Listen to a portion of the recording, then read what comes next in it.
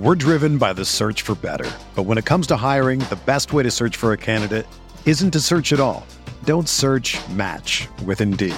Indeed is your matching and hiring platform with over 350 million global monthly visitors, according to Indeed data, and a matching engine that helps you find quality candidates fast. Ditch the busy work. Use Indeed for scheduling, screening, and messaging so you can connect with candidates faster. Leveraging over 140 million qualifications and preferences every day, Indeed's matching engine is constantly learning from your preferences, so the more you use Indeed, the better it gets. Join more than 3.5 million businesses worldwide that use Indeed to hire great talent fast. And listeners of this show will get a $75 sponsored job credit to get your jobs more visibility at Indeed.com/Blue Wire. Just go to Indeed.com/Blue Wire right now and support our show by saying that you heard about Indeed on this podcast. That's Indeed.com/Blue Wire. Terms and conditions apply. Need to hire?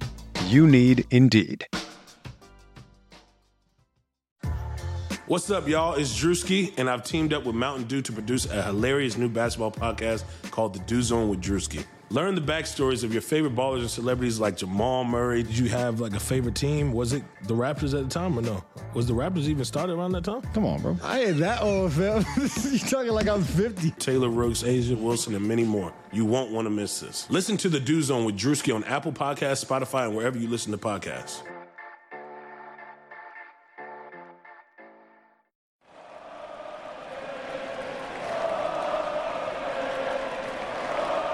What is up, Nets fans? Welcome to the Brooklyn Buzz. I'm your host, Nick Fay. With me, as always, Jack Manuel. Jack, what's up? D-Lo, baby. D-Lo time. Yes. We'll dive full in-depth on D'Angelo today. Yeah, season review of the 2018-19 season. Obviously, check us out, iTunes, Blog Talk Radio, OTGBasketball.com, NetsRepublic.com, Dash Radio, and YouTube. Another quick shout-out, we do have Brooklyn Buzz t-shirts. Check it out, Design Tree/Off the Glass. You want to support us anyway, we really appreciate it. But diving into the only all-star on the Nets, D'Angelo Russell, who had an incredible season, and he just finished as one of the finalists for Most Improved Player. What are your thoughts on the season he had, Jack, in terms of like a quick review? I think D'Angelo's season probably highlighted the Brooklyn Nets' growth. He was the major reason why we took the massive jump with the Caris LeVert injury. He stepped up, became I forecasted a little bit in the Hot Take Marathon for OGG Basketball. Wasn't super confident on it, but you know he certainly deserved it. He was an injury replacement, but he deserved to be, no doubt. He was absolutely balling, and a key reason for why we had so much success following that losing streak. He was scoring like a madman. His quarter burst, his three-point shooting, his passing.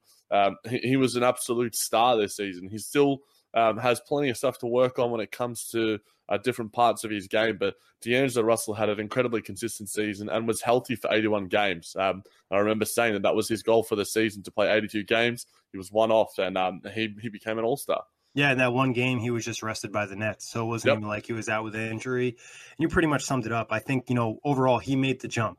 We saw a glimpse of it last year before pre-injury. He was putting up some big numbers, but he was better this year. He was more of a winning basketball player, and he put up the numbers, and I thought that was huge. You mentioned he stepped up when LeVert was out. He stepped up when Dinwiddie was out. Obviously, had the All-Star appearance. He was the Nets' best player during the regular season. It's a little rough in the playoffs, but they wouldn't have been in the playoffs if it wasn't for D'Angelo and all the clutch moments he really had throughout the season. Yeah, he became he epitomized the ice in his veins signature. That he just had so many different moments from shooting and just from scoring outbursts. Some massive growth from him, and from those around him. Jared Dudley coming in had a real impact on him. But the numbers, I remember forecasting. I didn't expect him to have the biggest season. We both said around 30 to 32 minutes. I said 18 points a game. About 7 assists and about 4 rebounds. He ended up finishing with 21 points, 4 rebounds, and 7 assists. So the only thing I was off was the points. And, because his scoring and three-point shooting was so great, it made sense. Yeah, and, I think that was really impressive part of his game. We'll talk about how he improved, but the fact he shot 43% from the field, which isn't amazing, but it's a lot better than shooting 40% from the field. Then also three-point percentage picked up almost at 37% at 36.9. So I thought that was a big jump. But, Jack, what were some of your favorite moments from D'Angelo this season? Obviously there's a lot, but if you had to give me like 3 or 4. Yeah, I think the one that sticks out the most is the Sacramento Kings game. I think that would be most people's. He was just insane in that game. The I'm built for this shit came from that.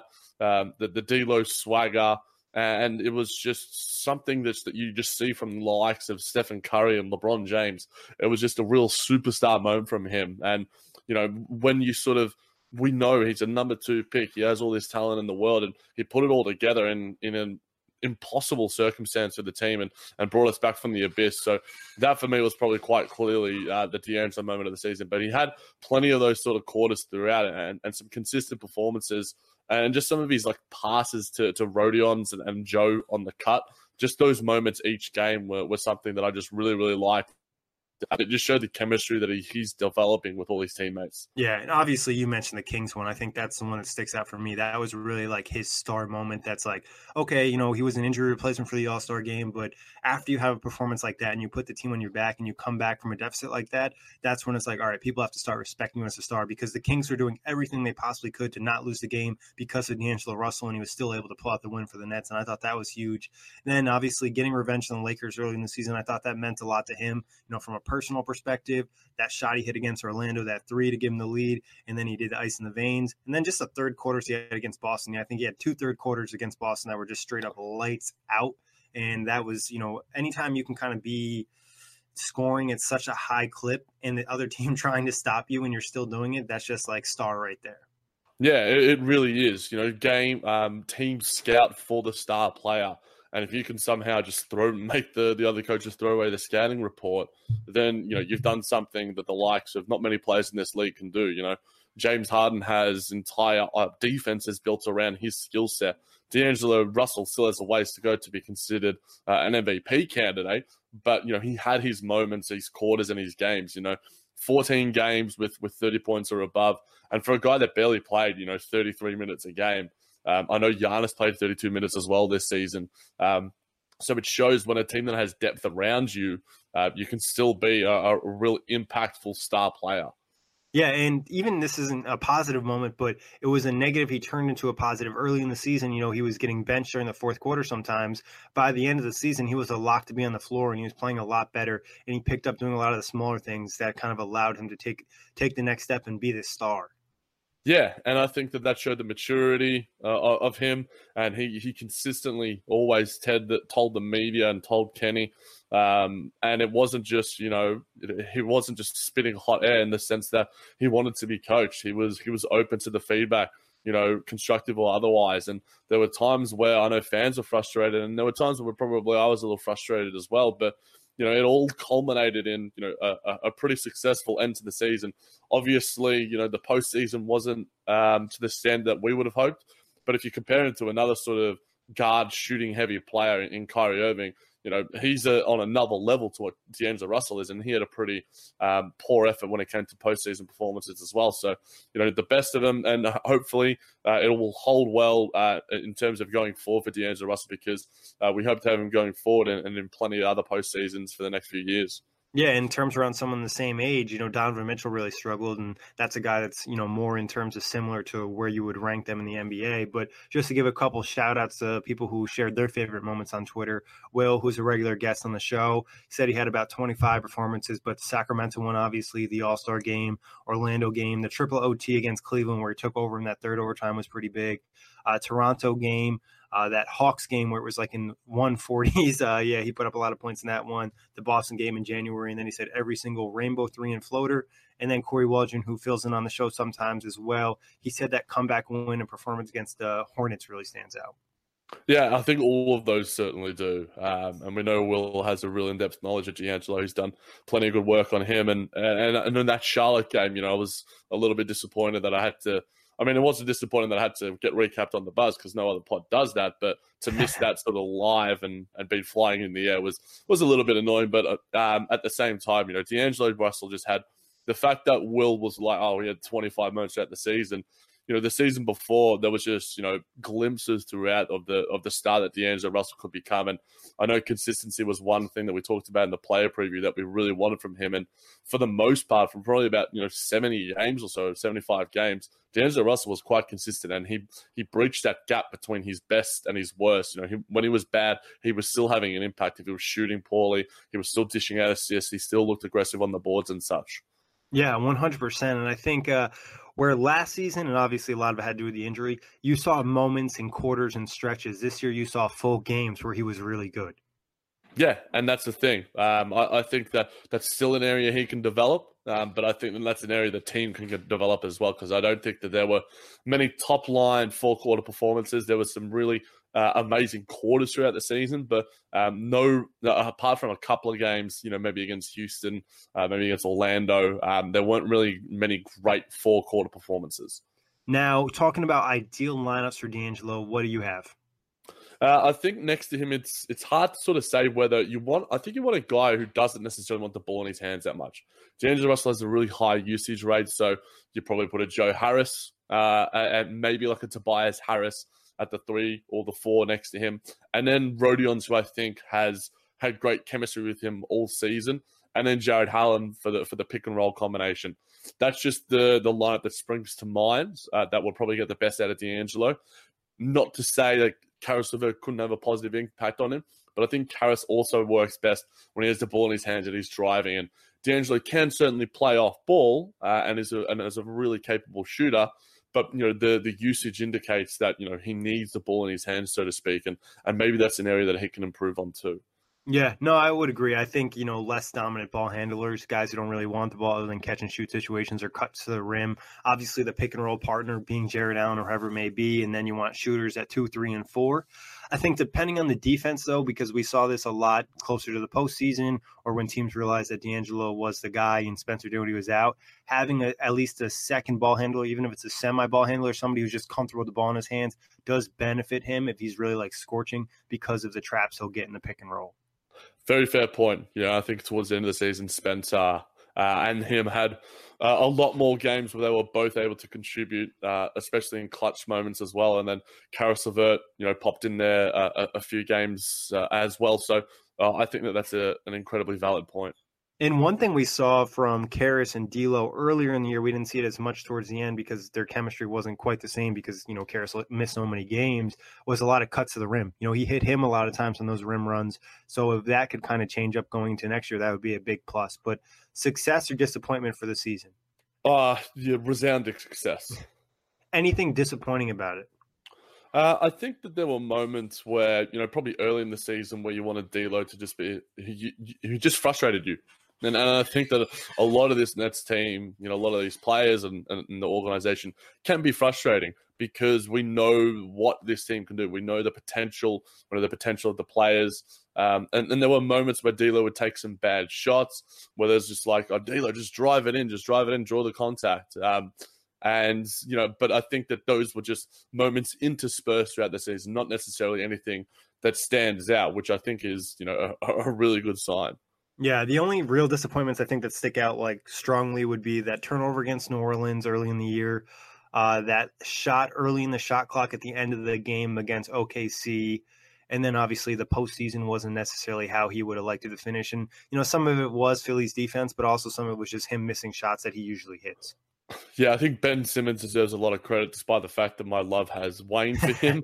He played some really good defense across the entire postseason, and just he was too big and too rangy and too strong for a guy like D'Lo. And I think that those moments, the turnovers, I think that they become like sort of turning and learning points for D'Angelo in terms of, and as well as that clock sort of management, like you sort of talked about, Nick. In the latter points of the season when the Nets were in, close games of 5 points or less, D'Angelo, while you weren't the most confident when he had the ball in his hands, he did prove it. He worked the clock a lot better. He took care of the ball a lot better. And that just shows growth and maturity. Yeah, I think he learned from the disappointing moments earlier in the season, being more under control and hitting some of those big shots. I would say there's probably more big shots that he hit than turnovers or bad shots that he took at the end of the game. So I think you have to look at it as a positive. And talking positive, What improvements did you see in his game this year? There's obviously a lot, so just start listing them. Yeah, I think that the one that sticks out the most has to be the shooting off the dribble, the pull-up three. It was just it was money a lot of the time. You just felt like you felt confident in D'Angelo taking those threes.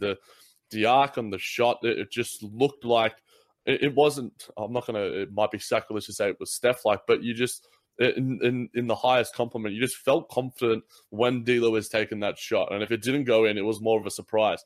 Yes, 37% isn't amazing, but when you're taking the volume that he did, I think that's a pretty good number for D'Angelo. That floater game was something just out of the highlight playbooks. It was just the amount of times I used the rainbow emoji when I was just breaking down his games. It begs belief. So I think that those two shots for him were insane, and just his ability to read the play and his basketball IQ increased a lot this season. When to make the pass, when to take the shot, when to take the mid-ranger, when to step back, when to drive, when to pass. And I think that just the understanding from the 23-year-old I think it might be now, is just something that I think shows real growth and a lot of credit, like I mentioned earlier, goes to his teammates, goes to his coaches, and he's become a leader. And I think that leadership is reflected in his play, and that comfort level is reflected in his play and relationships as well. 100%. I think that's the one thing that stuck at the most. I want to say it's almost like he has more control, but his game is under control. It's like just better basketball plays that lead to winning. And I think he did a lot more of that instead of maybe he cutting out some of the flashy stuff, but he did the flashy stuff when he needed to. And you mentioned the floaters, a couple of floaters that were as high as the shot clock. He was dropping those against anybody in the league, and that was really fun to watch. That was probably, some of his major highlights. Obviously, just shot making in general. Felt like this year he just made more shots than he made last season. It was a lot of similar stuff, but he was just making them at a higher rate, put a lot of work in. You mentioned three-point shooting was really huge. I thought his passing was better this year. I thought it was more on target, where last year he was making some good passes, but they weren't necessarily catchable passes or passes that were easy to catch and shoot. Thought there was probably a slight improvement on D. Not a ton, but enough that it would stick out. He had active hands at certain points in the game. His fake game was really good this year. I think he utilized that a lot more inside. We were at a point in the season, and we saw this live a couple of times, fake the pass, hit the teardrop, easy thing to do. And then he was more clutch. And like you ended with, the leadership took another level up this year. It really did, all those sort of things, and I think that they all had that sort of effect on each other. They were all sort of symbiotic in a weird way. The passing and the shot sort of influenced the passing. When he made the nice pass, it just gave him confidence. It was all just, like you sort of said, it all just came together really perfectly. He's what I would define as a rhythm player. If he's out of rhythm, he's not going to be great. If he's in rhythm, he might be unstoppable, like we saw against the Kings in some of those third quarters against Boston. Yeah, no, I don't think he found rhythm in the playoffs. So I think that's probably the major reason where you talk about, I think any NBA player, there is an artistic rhythmic element to the game in general. When you're a three-point shooter, you want those shots. You want the first shot to sort of fall in. When you're a ball handler, you don't want the turnovers happening early. You want to hit your first shot. You want to drive to the line. You want to see the ball go in the basket. So I think that the rhythmic nature for D'Angelo Russell, I think a lot of, I think there was a New York Times article or some articles speaking about, D'Angelo Russell as like a basketball artist. I know a lot of players have that sort of artistic element. Basketball is jazz, as they say. So I think that, when everything's sort of flowing, and he sort of, obviously is creating that flow, and in the teammates around him, finding, open cutters and open shooters and, hitting the teardrop and hitting his sort of pull-up mid-ranger and pull-up three, then it all sort of just comes together. 100%. And I think that's going to be the challenge for him, is being able to find rhythm in the playoffs, because the opposing team is going to do everything they can to keep players out of rhythm. The game is so different. It's so much tighter. So obviously that's going to be a next step in his game. And leading to that, what are areas he can improve on this upcoming season? Yeah, I think for me, the drive game is the number one thing. I think that, he showed spurts of it, and I think in the Sacramento Kings game was one area where we just saw this sort of aggressive nature from D'Angelo. There's a lot of times where, he's a pretty solid kid, and he's built quite well. He takes care of his body well. He eats well. He trains well. So I think that's one area of his game where, if you're just looking at what James Harden does, another left-handed shooter, D'Angelo Russell has a much better mid-range game, Whereas James Harden's game, which increases his, just efficiency overall, is the fact that he just gets to line, 10 to 15 times a game. D'Angelo Russell can get to the line just five times a game. Then that just changes absolutely everything. So I think that's the number one thing. And I think it's one thing that he can do. He is a little bit one-dimensional that we've sort of seen throughout this season. He always drives to his left. He always finishes off his left. He rarely wants to draw contact. So I think that, if you're the coaches in the offseason, you're his individual personal trainer, you get those sort of bags out where you sort of throw the sort of, soft bags at him, where he has to sort of draw the contact, and that sort of, he has to become comfortable with drawing that contact and sort of crave it in a way, because we know Spencer and Caris sort of have done that. And, if that's something that I remember saying about Caris LeVert and Spencer Dinwiddie before, that they needed to get better at it, and they turned it into a strength, and there's no reason why D'Angelo Russell can't either. I know a lot of people are sort of not necessarily as high on his ceiling, but there's plenty of reasons why he can become an even better player. And I think that's probably the main one that sticks out. And the fact that I can't think of a ridiculous amount of other ones, I think that just becoming more effective, like you sort of said, Nick, in the half-court offense, I think is probably another sort of thing where you want your best players to sort of just be able to get a bucket out of. And D'Angelo Russell's one of those guys that we sort of went to in those sort of instances, but towards the playoffs, it was sort of Caris LeVert who became that guy. I think that if you have both of those options, it just makes the team much more dangerous.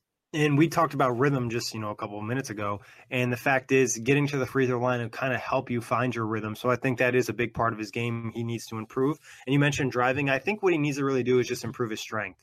I think a lower body strength, because he is a solid kid. He has good size. He has a good frame. But I think he needs to put a little bit more weight on, similar to what we saw from Caris from last season to this season. I think that made a major improvement because he wasn't getting knocked off balance. You see D'Angelo get, contact in the paint sometimes. He tries to sell it really hard. And I think some of that's him just not being big enough to take the contact. So if he's able to add a little bit more weight, like we talked about, getting into your mid-20s allows you to do that a little bit better. So with that, I think he'll get better at driving. Then honestly, inside finishing, there's a couple times where he misses shots at the rim. I don't know if it's because he's so open, but he just needs to get better finishing inside.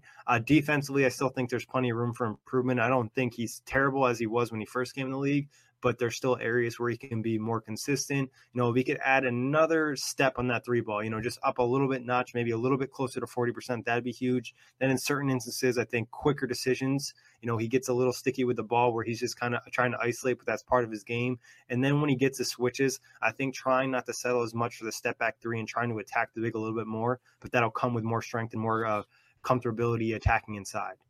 Yeah, it all comes down to confidence. You can just tell when D'Lo's confident and in rhythm and in motion that, he's a nigh unstoppable force. So I think that, improvements to his game in the offseason, I think that he's shown rapid improvement in a very short amount of time, like a lot of our other players have. And that's generally when you see the improvements in the, sort of early 20s, the sort of first 3 to 5 seasons of your career. And then by, season 7, season 8, you're sort of solidified and you're peaking in your sort of powers. So D'Angelo Russell is by far nowhere near that sort of peak level that I think he can get to. But we've sort of seen glimpses of it throughout the season. And you mentioned confidence, and I think you mentioned the Sacramento game. He was confident attacking the rim in that Sacramento game, whatever it may be. Maybe it was the rim protectors on the Kings, whatever it was. He felt like a different level of confidence. We didn't see that, maybe the rest of the season or only in certain occasions. So if you can kind of keep building off of that. But talking about D'Angelo in his position, where does he rank at the point guard position? Yeah, I think this one, Nick, just looking on just in general, I remember us sort of saying, what range is he sort of in? Is he top 10 range? Is he top 15 range? I think he's in a similar sort of range to, guys like Jamal Murray, guys like Mike Conley. I think he's just under the rung of a guy like Kemba Walker, who's probably, the 7th or 8th best point guard. I think he's probably better than Kyle Lowry now. I think he's on the same level as a guy like Eric Bledsoe. So I think that he's probably around the top 8 to top 11 range.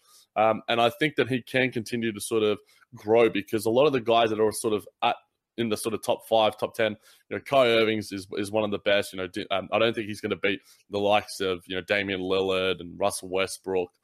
Russell Westbrook's obviously going to be going down, obviously of his age and the general lack of shot that he apparently tends to have these days. And Chris Paul, the injuries. It's like the, third straight offseason where Russell Westbrook had some type of cleanup injury? Yeah, cleanup surgery. I think that just he's so relentless with his body, and a lot of the time it doesn't seem to affect him, and maybe this cleanup surgery is the one that sort of takes the straw off the camel's back. And Chris Paul is obviously going to be waning as well, so I think that there's a point where D'Angelo can push near that top 5. But I think that when you're talking about Steph Curry, Damian Lillard, Kyrie Irving, that sort of range is probably out of the realms of possibility for a guy like D'Angelo. But he can certainly push up and become a Kemba Walker type, and I think whatever you want to count Drew Holiday as a combo sort of guard. But he's growing. I think he's probably going to push top 5 at some point if he continues to grow. Yeah, I think he's probably like top 10 right now. But by the end of next season, I could easily see him being top 7 or right on the cusp of that top 5, like you mentioned. The 3 guys at the top really aren't going to change over the next few seasons. Some of the other guys could deal with injuries or whatever it may be. A year or two ago, we're probably talking John Wall being locked in the top 5, and now with the injuries that he's had, that's probably not going to happen moving forward.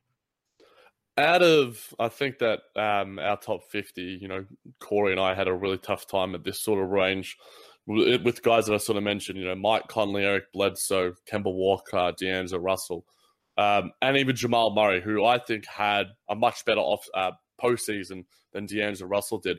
What sort of range is D'Angelo Russell at? Is he in the middle of that list? Is he at the top of that list?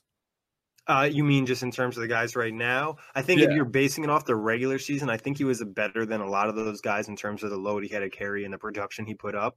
But then if you're looking at it for all right, who's just like the top players at that position and we're taking like a body of work, I think he's more towards, like the bottom-ish.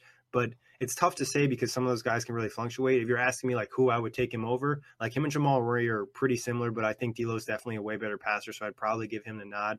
I'd probably take him over a guy like Eric Bledsoe as well. So I think it's easy to kind of take him over some of those guys, especially because he's so young, and we talked about all the improvements he can really make to his game. And a lot of it, I think personally, for him to improve is just putting on more muscle and getting physically stronger. Yeah, and I think that the argument you can make for D'Angelo as well is that Jamal works best because he has another star right next to him, whereas D'Angelo, one of the best bigs in the league, and he takes away the duties of running the offense, which I think a lot of people undersell for a point guard. Running the offense isn't just like, or the coach is going to call some plays. Like, you're bringing the ball up the court every time, and it's your job to make sure everybody is involved.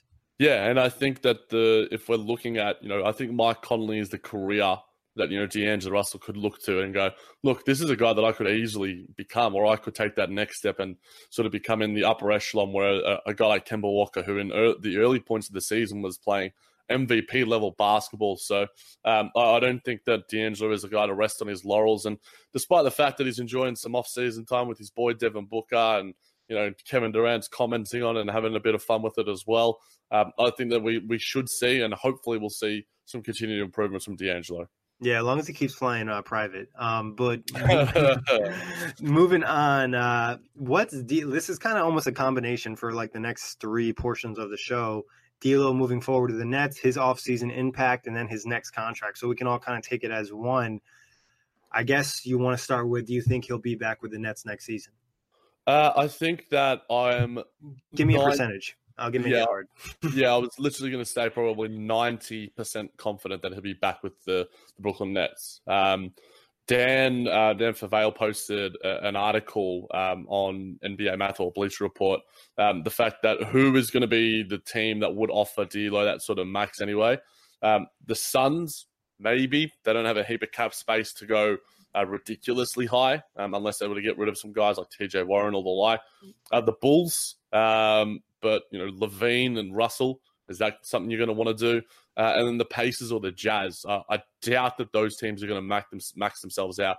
And I think that their priorities will probably switch tack to a guy like Mike Conley, who we've mentioned on this episode. And, Cam has a great article on OGBasketball.com about as well. So I think that there is a strong likelihood that we see D'Angelo Russell back. What number? I'm not 100% sure because, Sean Marks has been the guy to sort of throw out cap and offer sheets before to sort of put other teams in prickly situations. It might come back to bite him this offseason, but it's a matter of time and it's a matter of waiting it out. Yeah, it's the teams you mentioned that really intrigued me are the Pacers and the Jazz. And like I've noticed a lot of, Jazz fans, writers, whatever it may be, thinking that the Jazz might be okay overpaying D'Angelo Russell because they have such a hard time attracting free agents. And if they were to add him, they'd have D'Lo, Donovan Mitchell, Rudy Gobert. And now you're in a situation where you can kind of protect D'Angelo's lack of defensive ability with a guy like Gobert or Donovan Mitchell, who's a solid defender, and the other guys in that team. So the Jazz would probably be like that sneaky team for me that could come in and make a big offer sheet to kind of force the Nets price up. The Pacers would be interesting too. You could probably make an argument out of those two teams. Both of them are probably going to go out with Conley, like you said. The one that misses out, maybe they make an offer to D'Angelo Russell if he's not already picked up by the Nets at that point. But I would agree. I'd put it at 85 to 90%. I really only see the possibility of him not being with the Nets if it's like Katie and Kyrie saying, all right, we're coming as a package deal to the Nets. So that would be the only way I really don't think he's brought back. I wouldn't be surprised if the Nets match maybe to a little bit of an overpay, not a full max deal, but maybe it's $1 million or $2 million more than they want to pay. They might just match the deal to kind of keep the team together, believe in him and the improvements he can make in his game. Yeah, and I think that, D'Lo has been the sort of a heartbeat and soul and marketable franchise dude of this team, the guy who you see on Instagram, who you see on TMZ and all those sort of things. So I think that, he is the heart and soul of this team in a lot of ways when it comes to, attracting free agents. When we spoke about Caris LeVert in terms of his ability to lure free agents, he spoke about D'Angelo Russell being an all-star, and I think that D'Angelo Russell and another, another superstar on a team is a top four level sort of NBA playoff team. So I think that there might be some teams looking at it. And I think the Utah Jazz is a really good one, Nick, because I think that 1-2 young backcourt combination and under a really great coach in Quinn Snyder as well, who has, defensive acumen and the ability to get, defensive acumen out of anyone, I think would be a really intriguing prospect, especially with, the Golden State Warriors likely to be on the downswing of their dynasty. That would be a really intriguing thing. We'll have to. It's going to be a wild off season in terms of the priorities that these sort of front offices have. It's going to be very, very intriguing. Yeah, and it's almost going to be like dominoes. I feel like after a couple moves happen, everything's going to start to speed up and pick up. But Jack, what do you think is the contract that he'll end up signing if he's back with the Nets? What's the max that he can get, Nick? I could look that up for you in just 1 second. I think it's $27 million, if I'm not mistaken. I thought it was as well. I know that the number throughout the season that we've talked about has fluctuated and changed. I know initially I was like, the Zach LaVine number is the one that I'm most comfortable with. 4 years, $76 million, but he's better than that. He's a lot better than that. And then the tax sort of changed where it's like, the Aaron Gordon number is probably something more along the lines, 4 years, $84 million, where it gets sort of, I think he gets front-loaded or back-loaded. I can't remember which way it is. I'm not 100% sure of that contractual status. But I think, anywhere from 19 to 24, $25 million would be, a comfort sort of level. I don't think he deserves the sort of max. I don't think he deserves a Karl Anthony Towns sort of extension, a Devin Booker sort of extension. I think that just because I think he should be willing to take some unders just because of the fact that he's gotten so much better because of the Brooklyn Nets organization. Whereas I think Devin Booker and Karl Anthony Towns were just going to be stars no matter where they are. And Devin Booker has been in a really horrible organization. And yes, you can argue that, a guy like Andrew Wiggins somehow got a max extension, but he promised that he played some defense, and he certainly hasn't done that. But yeah, I mean, I wouldn't be horribly underwhelmed or horribly, surprised if he did get that max deal. But we want to maintain that flexibility for attracting other guys. But D'Lo has certainly made it a tricky proposition. I think that we've spoken about the fact that he underperformed in the postseason, maybe shaved a couple $1 million off that sort of deal that he could be expecting. If he had an absolute stud-like of an offseason, like if you replace Caris LeVert's performances with D'Angelo Russell, I think we could be talking about a max guy. Yeah, no, I think if he had like a lights-out postseason, and even if maybe the Nets had a little bit more success and they were closer to pushing the 6 or 7 games, maybe we're talking max. And to give the max numbers, it'd be 27 in the first year, 29 in the second, third year, 30 mil, fourth year, 31, and fifth year, 33. So that's obviously a lot of money. You're kind of hoping that he's taking a major jump here off from that deal. I would say I would think the max amount of money I would probably want to do is like 25 mil. I think like 4 years, 100 million over the course of the 4 years would be ideal. If it's a couple more than that, I wouldn't be, super mad, but I think you don't want to give him the max because I think it's a little bit too much. And I don't know if he'll ever live up to being worth $33 million. No, I don't think that, if you're comparing, I think that Bradley Beal's on like $27 million, a year. I don't think D'Angelo Russell is as good as Bradley Beal right now. I think he could be. I think he could be on that sort of range. I don't think his ceiling is as high as that sort of, max guy like Karl-Anthony Towns, who is one of the most talented players at his position. Whereas I don't think D'Angelo Russell, like we sort of spoke about in sort of the positional ranking, is going to get to be a Damian Lillard or a Kyrie Irving or a Stephen Curry. I'll happily eat my words if that's the case, and he does end up rounding out his game into becoming a real bona fide superstar. But I just can't see where he reaches that level. I'm high on him as a Brooklyn Nets fan and as just an NBA observer, and higher than a lot of other people are, especially sort of general NBA pundits. But I think you need to be realistic about what he can be, and I think a $30 million a year player, I don't think D'Angelo Russell is that at this point in his career.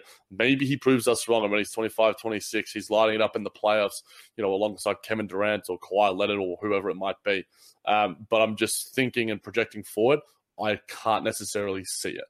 Yeah, I think the major thing for him is just getting easy buckets, like getting inside and scoring inside, and all the guys you mentioned of being like the elite of the elite. He is good at three-point shooter as Steph is. He does get inside and he finishes inside really well. Same thing for Dame, same thing for Kyrie. If D'Angelo was able to make a jump and get some more of those easy baskets and get to the free throw line more, I think you'd feel more confident about that. But the fact he hasn't done it yet is a little concerning, I think, in terms of the big picture. But like we said, he's only 23 years old. Would you be surprised if D'Angelo only signed like a 2-year deal? Like a 2-year, $50 million deal? Because I've heard people mention that as a concept because maybe he wants to prove a little bit more to the Nets, and the Nets want to see a little bit more before they invest long term at a really high number. I think it'd be silly if he were to do that. I think that if you are just an NBA player, there's just so much volatility in terms of things can change at the drop of a hat. You look at John Wall and the fact that he suffered his horrible injuries, but he's got that money locked up. So for his for his individual security and his financial future, you just want that money.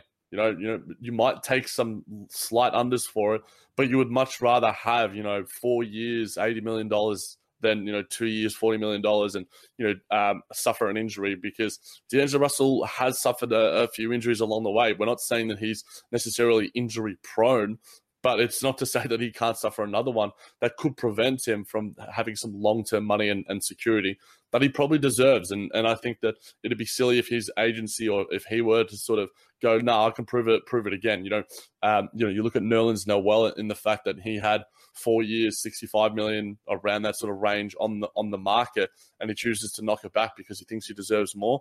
Just take the bona fide money that's offered to you, my man. I think that he deserves a lot of money. I don't think he deserves an inordinate amount of money, but he'd be silly if he weren't to take, that security for the extra $30-40 million to just bet on himself. I'd respect him, but I'd also think he's a little bit silly. Yeah, I think you look at it from both ways. I think you could definitely say, oh, you're messing around with too much money. But we've seen it on the positive side where players have gone on and signed the shorter deals. Like Julius Randle, for example, he signed a deal last year. Now he has a player option for this year that he'll probably opt out of, and he'll probably get a bigger contract in that case. So I think it could go both ways. But since he's already going to get such a large sum, I don't think it would make sense. Julius Randle wasn't getting big offers last year because of the way the salaries were. With so many teams having cap space this year, there's a chance that you could take the 2-year deal and then go into that offseason, and not a ton of teams have cap space. So then you could have kind of screwed yourself. So I think, you could look at it from both ways. But Jack, how much is having D'Angelo on the roster? Let's say the Nets lock him up, or they're agreed to a contract. They don't officially sign him until later on in the offseason because of salary cap things and whatnot. Does he attract another star to the Nets? Yeah, I think it certainly does help, Nick. We've spoken about it in the Karis LeVert podcast as well, the fact that, guys, they have good relationships with D'Angelo Russell. He is, in a similar sort of vein. He's friends with Kyrie Irving. He's friends with Kevin Durant. They're sort of not necessarily the best of buds as KD and Kyrie are, or Kyrie and Jimmy are.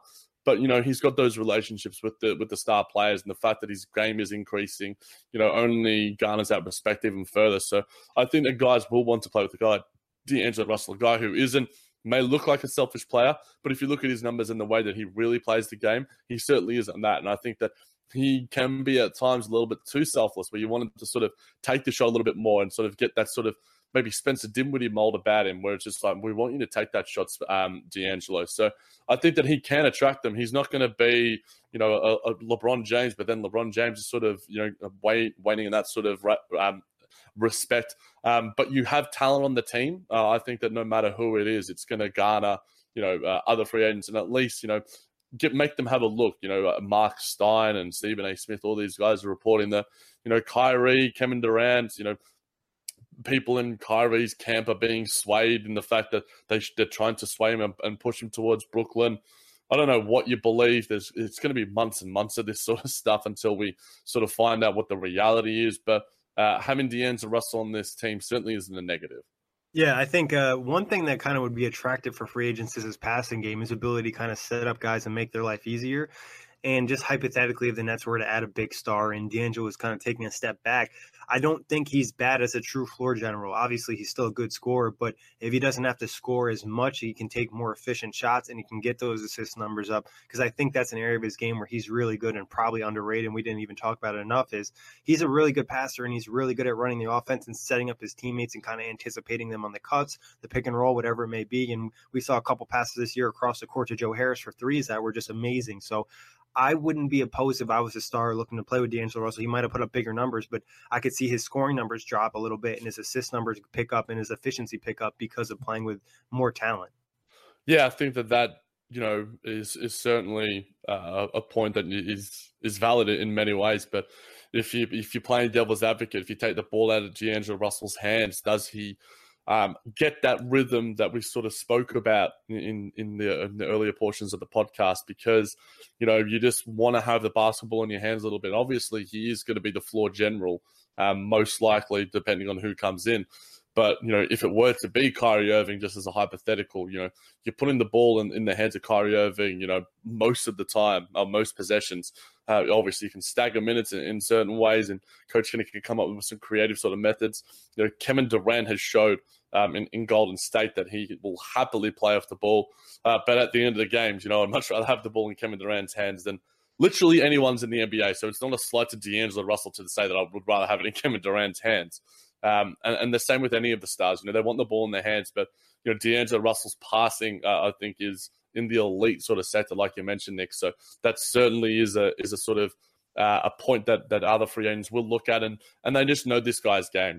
They've had to scout from him, they've had to play against him, they've been on the receiving end of some performances, and they've just seen how talented he is. So I think that D'Angelo Russell is probably, with Caris LeVert, the sort of two guys, and the fact that they've got youth on their side as well, the fact that they seem quite selfless and really nice guys, and just part of a really nice culture that Brooklyn has built and is continuing to build. I think the free agents, we're already in the conversation. So whoever it ends up being, like we've sort of spoken about, is something that I think D'Angelo Russell could be a part of. Yeah, for sure. And I'm as you know, I'm opposed to that being Kyrie. If he's being the floor general, it'd be with a guy like KD or Kawhi or Jimmy Butler or Tobias Harris. And I think he can find rhythm in his game, even if it's not necessarily scoring. I think as a passer, you still find rhythm if he's, hitting guys on cuts. Your just overall feel is kind of making you feel good about what's going on. So I think it could still have a positive impact depending on how ball dominant the guy is who they pick up. But like you said, having a guy like D'Angelo and Caris LeVert, especially at their age they're at, I think if you're, in your late 20s or early 30s, whatever it may be, you'd feel comfortable with these guys getting better the longer you're here, so they could kind of take some of the load off of you. Yeah, and that's literally what Caris LeVert sort of said. Kevin Durant, sort of in his early 30s, and despite the fact that he's playing maybe the best basketball of his career, he's not going to be doing that for the next 5 years. He's going to have to sort of lessen the load, and he's done that before. In the regular season, he's ceded responsibility to guys like Klay Thompson and Stephen Curry on nights, and he's become a much better passer, a much better defender in his time in Golden State, and we've seen him play along a sort of ball-dominant point guard before in Russell Westbrook. So I think that Kevin Durant is the ideal free agent for anyone in this market. But I've sort of spoke about, talking myself into the Kyrie Irving thing on a previous podcast. And, I think talent just, wins out overall. And I think you figure it out at the end of the day, because, next year's free agent class isn't going to be as great. And, how good is the draft class? And at the same time, I know that this year's draft class isn't great, and I wouldn't necessarily think that the Nets are going to get a ready-made, starter or in terms of at that pick 17. So I think you just got to add talent in as many ways as you possibly can. What do you think about the possibility of D'Angelo in any sign and trade deals? I know I've heard Pelicans people mention if there was any type of Anthony Davis trade, it'd probably either have to include Karis LeVert or would have to include D'Angelo Russell in a sign and trade to New Orleans. If it got you Anthony Davis, then I'm all for it. But I don't necessarily see it happening. I think that sign and trade deals are a lot more complicated. And I know it happened with Chris Paul. And I think that there has to be a level of understanding between the two organizations and the players and the agents and that sort of stuff. I think that that's, certainly a possibility, but in terms of percentage levels that I'd put on that in terms of happening, I'd put it, less than 10% in the single digits of, likelihood of D'Angelo Russell's being in a sign and trade deal for a guy like Anthony Davis or whatever it might be. But there are going to be some moves in this offseason that shock us, be it, on the Brooklyn Nets or other teams, because there is just so much riding on this offseason. It's going to determine, the outlook of the NBA probably for the next 5 to 10 years. So how you set yourself up in this offseason could determine your organization, franchise's trajectory for the next short-term and to post-long-term future. Yeah, I mean, your relevancy is up for grabs right now. I mean, you could make or break if you sign Kevin Durant or Kawhi, or you sign one of the other stars, or maybe you end up overpaying the wrong guy, and now all of a sudden your books are kind of screwed for the next 5 years. So obviously a lot can come out of this offseason. But Jack, any other final thoughts or questions you got for D'Angelo Russell? No, what's that website again? I want to get one of those Brooklyn Buzz t-shirts. Designtree/Off the Glass. You can also find it at OTGbasketball.com. Up on the menu tab, you just hit the shop button, and there you go. So definitely hook yourself up with a Brooklyn Buzz tee. We'll probably try to get you guys some discount codes moving forward, and you can check us out, obviously, iTunes, Blog Talk Radio, at NetsRepublic.com, OTG-Radio, and YouTube. Sugar Ray Leonard, Roberto Duran, Marvelous Marvin Hagler, and Thomas Hearns. Legends, whose four-way rivalry defined one of the greatest eras in boxing history. Relive their decade of dominance in the new Showtime sports documentary, The Kings, a 4-part series premiering Sunday, June 6th, only on Showtime. Everyone is talking about magnesium. It's all you hear about. But why? What do we know about magnesium? Well, magnesium is the number one mineral that 75% of Americans are deficient in. If you are a woman over 35, magnesium will help you rediscover balance, energy, and vitality. Magnesium supports more than 300 enzymatic reactions in your body, including those involved in hormonal balance. From functional medicine doctors to mental well-being and female hormone experts, we all know that magnesium is the one mineral to improve all aspects of well-being and health. But which one? Magnesium Breakthrough from Bioptimizers, the trusted choice recommended by leading experts with 7 best-absorbed forms of magnesium to ensure your body receives the support it needs for overall well-being. Go to bioptimizers.com/balance today and use code BALANCE10 for 10% off. Support your journey to wellness at bioptimizers.com/balance. Magnesium Breakthrough from Bioptimizers, your foundation to optimal health and vitality.